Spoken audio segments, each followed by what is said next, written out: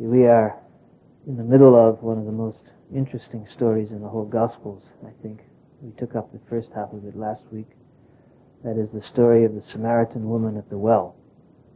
And last week we covered most of the first half of the story, which consisted primarily of a conversation between Jesus and the woman, in which he revealed her hidden life, we might say,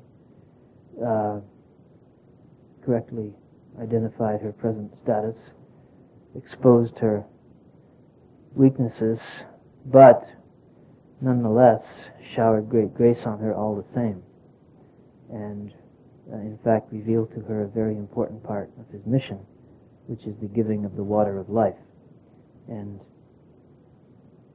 explained to her some extremely important features of that, namely that it would be the well of water springing up into everlasting life. That is, once the water or the nectar given by the Master is developed within the disciple, it becomes its own source.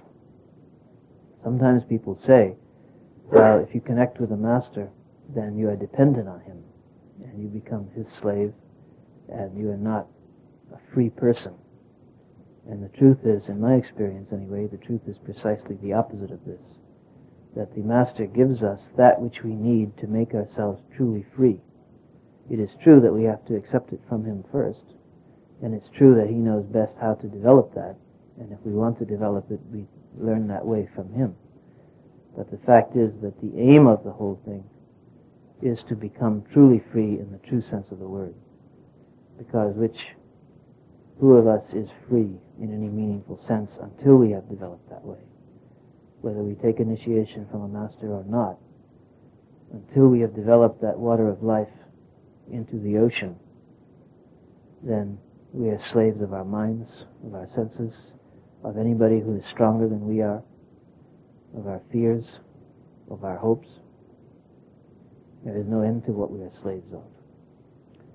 So that particular analysis is dead wrong. And the Masters do not, in fact, wish ever to make disciples slaves. They wish them to be free, but they know how to do it, and they want them, like anything, to do that also. So this was very important part. Another very important thing that he revealed to her was that the whole section, which I will just read briefly, which we touched on at the end, "Woman, believe me, the hour cometh when ye shall neither in this mountain nor yet at Jerusalem worship the Father. Ye worship ye know not what, we know what we worship, for salvation is of the Jews. But the hour cometh, and now is, when the true worshippers shall worship the Father in spirit and in truth, for the Father seeketh such to worship him. God is a spirit, and they that worship him must worship him in spirit and in truth." We went into this last week, but I just briefly want to point out something that we did not say last week, and that is that the verse, "Ye worship ye know not what, we know what we worship, the salvation is of the Jews," given to this woman in this place at this time, is a testimony to the living tradition. Remember that the Samaritans, of whom this woman is a member, had accepted only the first 5 books of the Bible. Their canon, which is called the accepted sacred books of any religion, are called its canon. That canon had stopped there, and they did not accept any of the tradition, the spiritual tradition that followed after, which includes the esoteric spiritual tradition, part of which surfaced through the great prophets and part of which remained underground, and was manifesting within Judaism at that time, in the Essenes and in other places too, as we have learned. The Samaritans had nothing of this, because they had closed their tradition off at the end of an arbitrary cutoff point, and they had said that it stopped here. And this, of course, at this time, the Jewish canon per se was still in flux. It was not yet fixed, although it pretty much had been for about 2 centuries, but it was still kind of open. And whenever that happens, there is a freedom of new ideas and a freedom of people being willing to listen to someone that is not present in a closed revelation context. And now, of course, shortly after this, the Jewish canon was fixed forever, shortly after Jesus' death, actually, in the 1st century A.D., and has remained fixed ever since. We know that the Christian New Testament was fixed around 200 A.D., and since then, both Judaism and Christianity have been closed, unless it can be. There have been some Catholic saints and others have managed to, you might say, almost sneak in valid spiritual insights while making sure that it was done within the strict context of the Bible. This is what is called bibliolatry, okay, book worship. And the masters say that it's a great curse. And I will tell you that in my experience, that the main thing that distinguishes established religions is this arbitrary, and it is arbitrary, because there is nothing that is more irrational to believe, if we look at it, than that any given book is going to contain everything, and that any given book can be 100% accurate in all things. There is just no way that anyone is going to come to that conclusion by himself,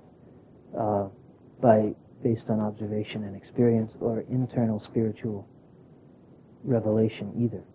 It just is not a factor. And it comes up as part of the effort of every organized, established religion to perpetuate itself. In other words, if the revelation is closed and if they are the only custodians of it, then people must approach them. But the upshot of it is this, what Jesus is saying here, because he's talking now to someone who has a closed tradition. Their Bible is fixed. They know it's 5 books, all very clear, and it stops there. And at this particular moment in time, that is not quite true of the Jewish establishment, the Jewish religious tradition. So this is what Jesus means in this context when he says, "Ye worship ye know not what." We know what we worship. Why? Because we have paid some attention, at least some of us, to the continuing spiritual tradition that has continued to manifest, which you don't know anything about. Because according to you, the tradition closed forever with the death of Moses. And that is what he means in this context when he says that salvation is of the Jews, that the Jewish religion at this time was preserving that tradition. Okay, shortly after this, the disciples come back. And upon this came his disciples, and marveled that he talked with the woman. Yet no man said, "What seekest thou? Or why talkest thou with her?" The woman then left her water pot, and went her way into the city, and saith to the men, "Come, see a man which told me all things that ever I did. Is not this the Christ?" Remember that in the Samaritan terminology, the term Messiah, if indeed that was the term that the woman actually used, had a very different context than in Orthodox Judaism. It didn't mean a great king who would come and set everything right, but it meant rather a prophet after the order of Moses. In other words, a great holy man in the more strictly spiritual sense of the word, which, as we saw last week, is perhaps why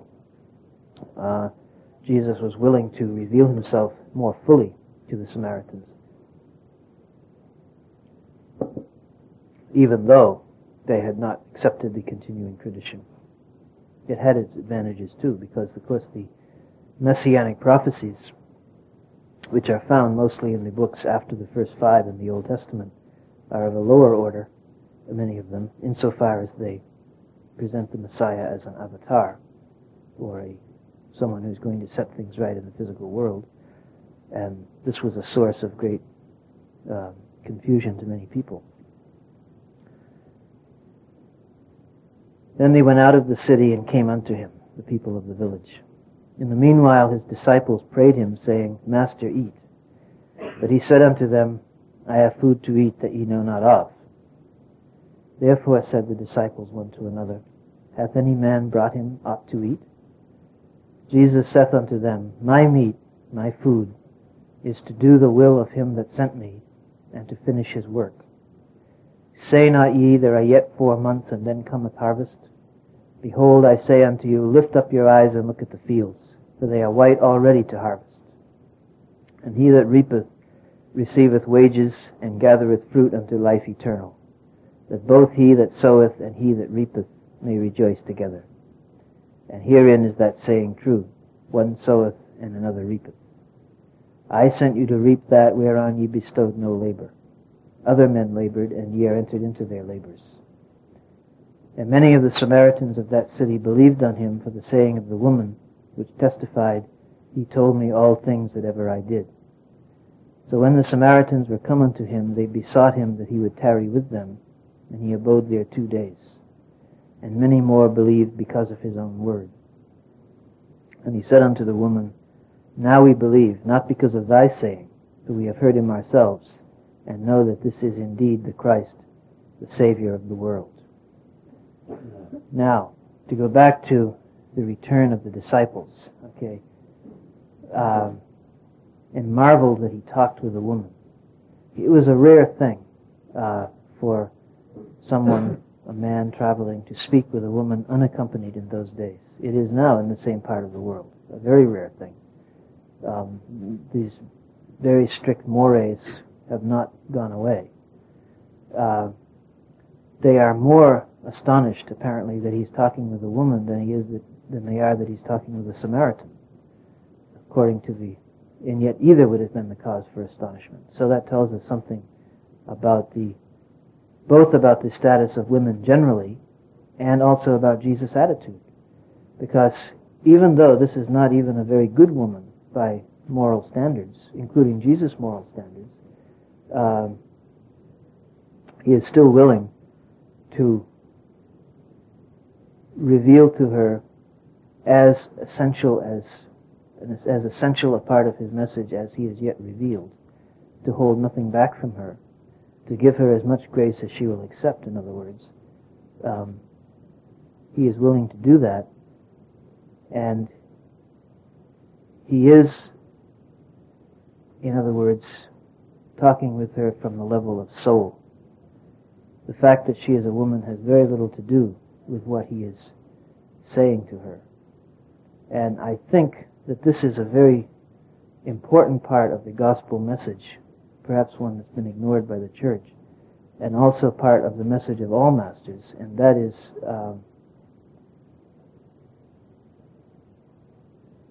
that in the soul there is no sex. Sanchi has spoken very movingly on this point, has pointed out that there have been women masters, that women make spiritual progress as well as men. And this in a context in India, it has often been customary for if a husband takes a guru, the wife does not necessarily do that. I'm not speaking now of Sant Mat. I'm speaking in traditional Hindu terms. The wife does not need to take a guru because her husband is her guru. That's the tradition. And the masters turned that tradition topsy-turvy, and that is the meaning. All those stories that the masters tell about the women who got initiated when their husbands didn't want to, but were initiated anyway, snuck out to satsang, as we heard a few weeks ago.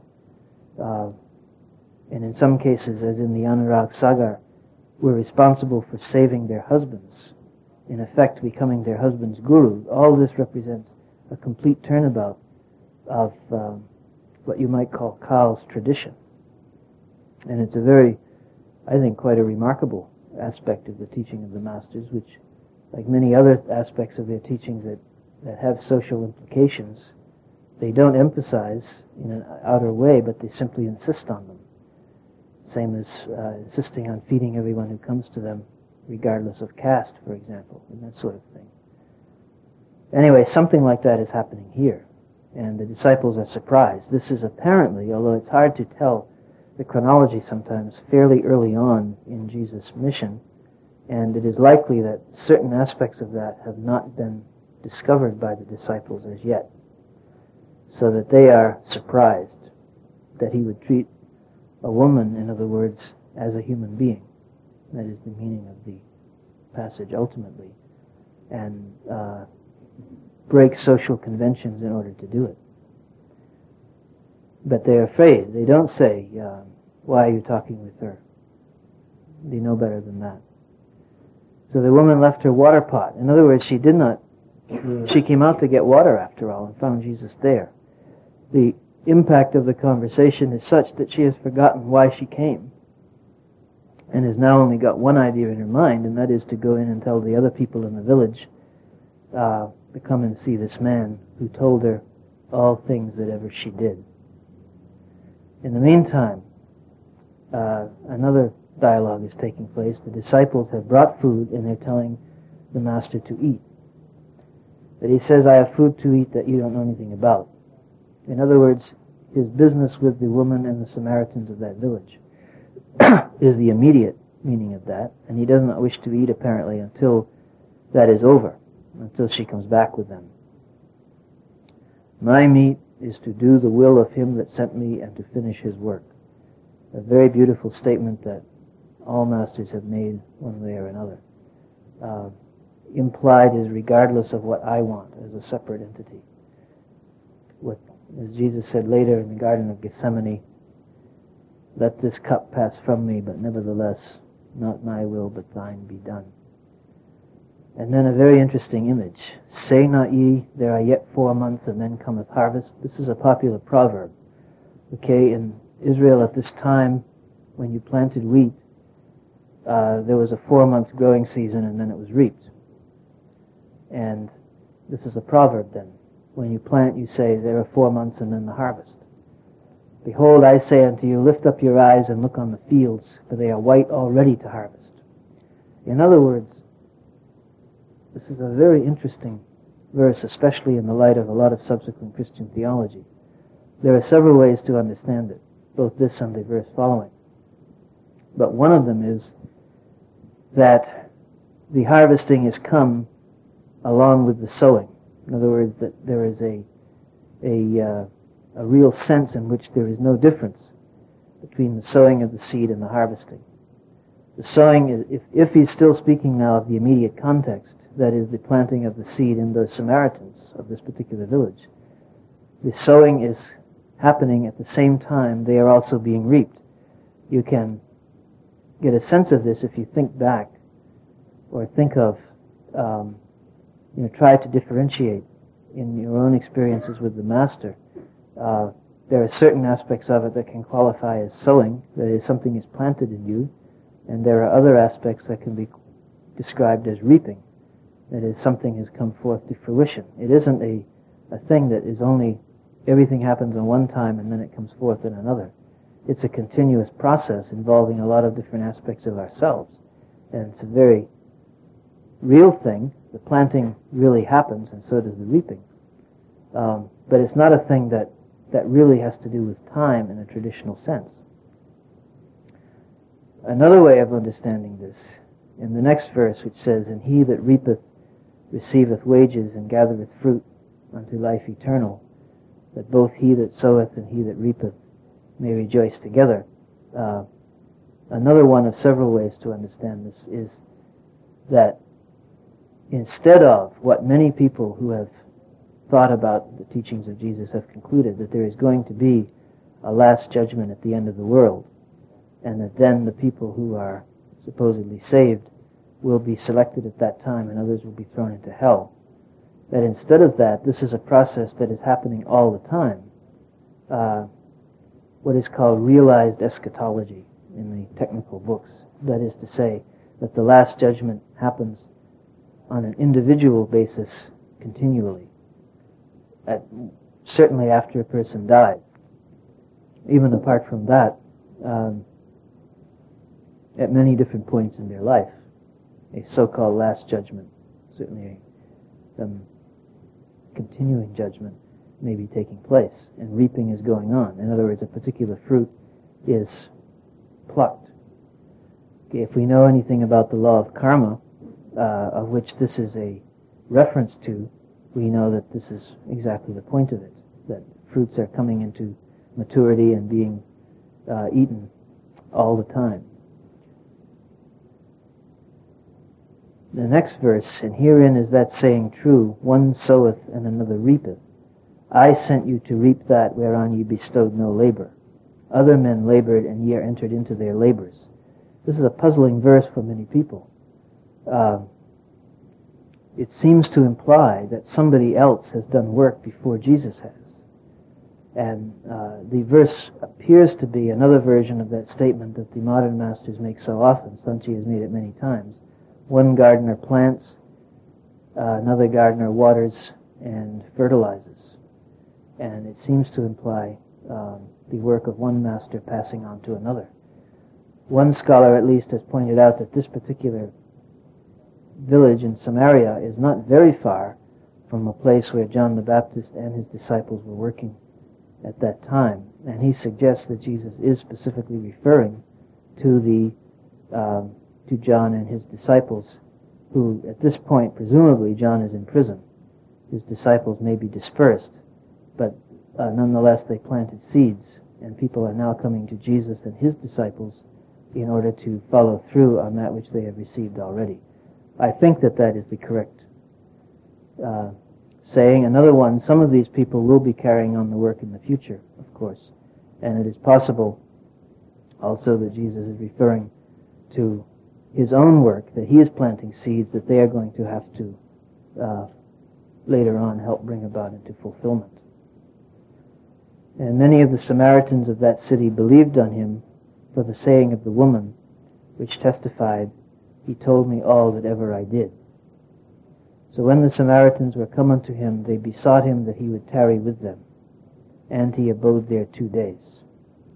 And many more believed because of his own word, and said unto the woman, Now we believe, not because of thy saying, we have heard him ourselves. Okay, first, the impact that he made on the woman. Again, these things I have often seen the master come into a place, and there could be seemingly by chance one person there through whom many other people came to believe, because of the impact that the master could make on one person can have a lot of reverberations. This is obviously what has happened here. And these people who didn't have access to the spiritual tradition, the hidden tradition of the Jewish people, these people who are totally unprepared from that point of view, these people who are despised by the not only the Jewish religious establishment, but by the common people of Judea and Galilee, these people who were considered to be racially and religiously inferior to the Jews, by the Jews, and by themselves, as was indicated when the woman first spoke to Jesus, these people still had enough ability to recognize the living master so that they persuaded him to remain there with him 2 complete days, and we can only guess what came about during those 2 days. It does not say, but we can assume, knowing what we have learned already, that Jesus did initiate a large number of people, and that their comment, "Now we believe not because of thy saying, but because we have heard him ourselves," does not imply or mean only hearing physical outer words, but the word him, by the way, is supplied in the King James Version. If any of you read the King James Bible and you notice these words in italics scattered about, what that means is that that word is not in the original language, and that the translators have supplied it in order to make the meaning clearer. Occasionally, they may have made a mistake, may not be fully aware of some things, and it's possible we can always then try reading it without that word. In this sentence, the word him is supplied. It's in italics. And if we read, "Now we believe, not because of thy saying, for we have heard ourselves," and know, we can perhaps assume that they are referring to the inner sound current, which they have now heard. It's a remarkable story, this particular one, and as I said last week, it has attracted the attention of many, many people. Painters down through the ages have painted this scene. Novelists have written novels about it. It's a fascinating encounter. on every level. And someone has said it's either basically historical or the person who wrote it is a master of fiction, because not only is the way in which the woman and Jesus and the disciples and the other members of the village are all relate to each other, and the way in which they bring things out of each other is psychologically very true, but the attention to little detail, the woman leaving her water pot, for example, the way the woman changes the subject when Jesus hits too close to home about her husbands, and so forth. All of these things are very true to life, and it's a very important story. And the two principal revelations that we went into last week, the idea of the water of life and how that works, and the idea of the worshiping the Father in spirit and in truth, which, as we have suggested, are not two separate things, but whatever that phrase is that means in the Hebrew language, the use of two synonyms to give emphasis one after the other. So we will continue next week